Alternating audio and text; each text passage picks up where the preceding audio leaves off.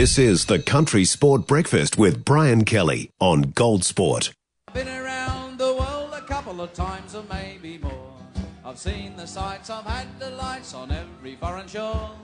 But when my mates all ask me the place that I adore, I tell them right away. What do we tell them? Give me a home among the gum trees. Heading across the Tasman with our Australian correspondent Jim Dolan joining us this morning.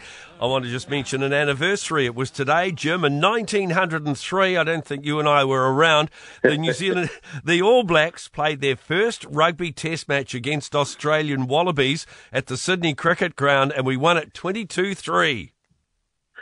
Yeah, nothing's changed, has it, in 120 years? No, I don't think it has. And the poor old Wannabes, they went down to South Africa. I mean, the Argentinians on the weekend as well. That was a big beat, hiding. Yes, a weekend is a long time in Test rugby. On Saturday, their papers in Sydney were crowing about the Wallabies' best chance for years to win back the Bledisloe Cup. Now, of course, the All Blacks bounced back against South Africa, which I'd imagine everyone on your side of the ditch is very happy with.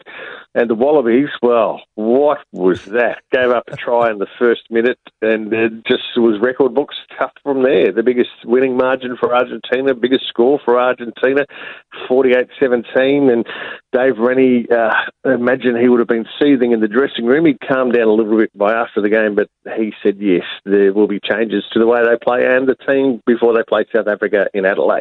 You lost your captain, though, which was a little bit sad, really, wasn't it? Yeah, Michael Hooper, I think, Yes. got plenty of bargaining power for his next contract because if that's how they play without him, he's the number one man. Yeah, he really is. All right, let's go to the NRL and a bit of karma there on the weekend.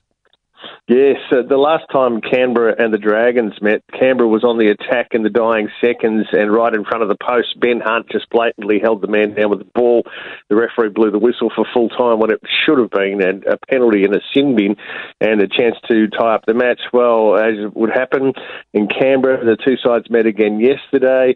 The Dragons were 2 points down. They were on the attack. There was just seconds left in the match. In front of the posts, they get a player held down. Referee, no whistle, no penalty, so the Dragons lose by 2 points. Some say karma, but plenty of others are saying, well, it's just two wrong decisions. And what happens if this happens in the finals? If, especially since everybody likes exciting finishes and the chance to go to Golden Point, if you're up by two and the other team's on the attack, why aren't you going to lie on them for 20 or 30 seconds if the referee's not going to do anything? Yeah, absolutely. And there's a new coach in the NRL, the youngest NRL coach. Yeah, 38 in October. Cameron Ciraldo was ruled out of the Bulldogs job not long ago, but now he's there. And a 5-year deal for a rookie coach. He's a very exciting prospect by all accounts, but there's been a few of those in the last few years. We're supposed to turn the NRL on its head. And a 5-year deal, he told the Panthers players yesterday. I'd imagine the Bulldogs fans are a little bit excited by that because he's got a good reputation, but by the same token, he's not a proven coach. So if things don't work out well and he can't translate his success at the Panthers to the blue and white, it'll be a long 5 years. And we were pretty happy over this side of the ditch too with the Warriors at one of their few home games, 42-18 over the Bulldogs. Yes, the team that Ciraldo's going to Friday night, it was hard not to get excited watching that and seeing the Warriors playing in front of their home fans. It still doesn't get old after a couple of years of sitting over here, so the Bulldogs are feeling a little bit bruised about that one. But yes, it was a nice way to start the weekend to see the Warriors put in a performance like that. If only we would have seen a few more of those throughout the year. The cool thing is, for those Warriors games at Mount Smart, they're still getting massive crowds, with the Warriors sort of losing most of the games. They had something like 17,000 people there on Friday night.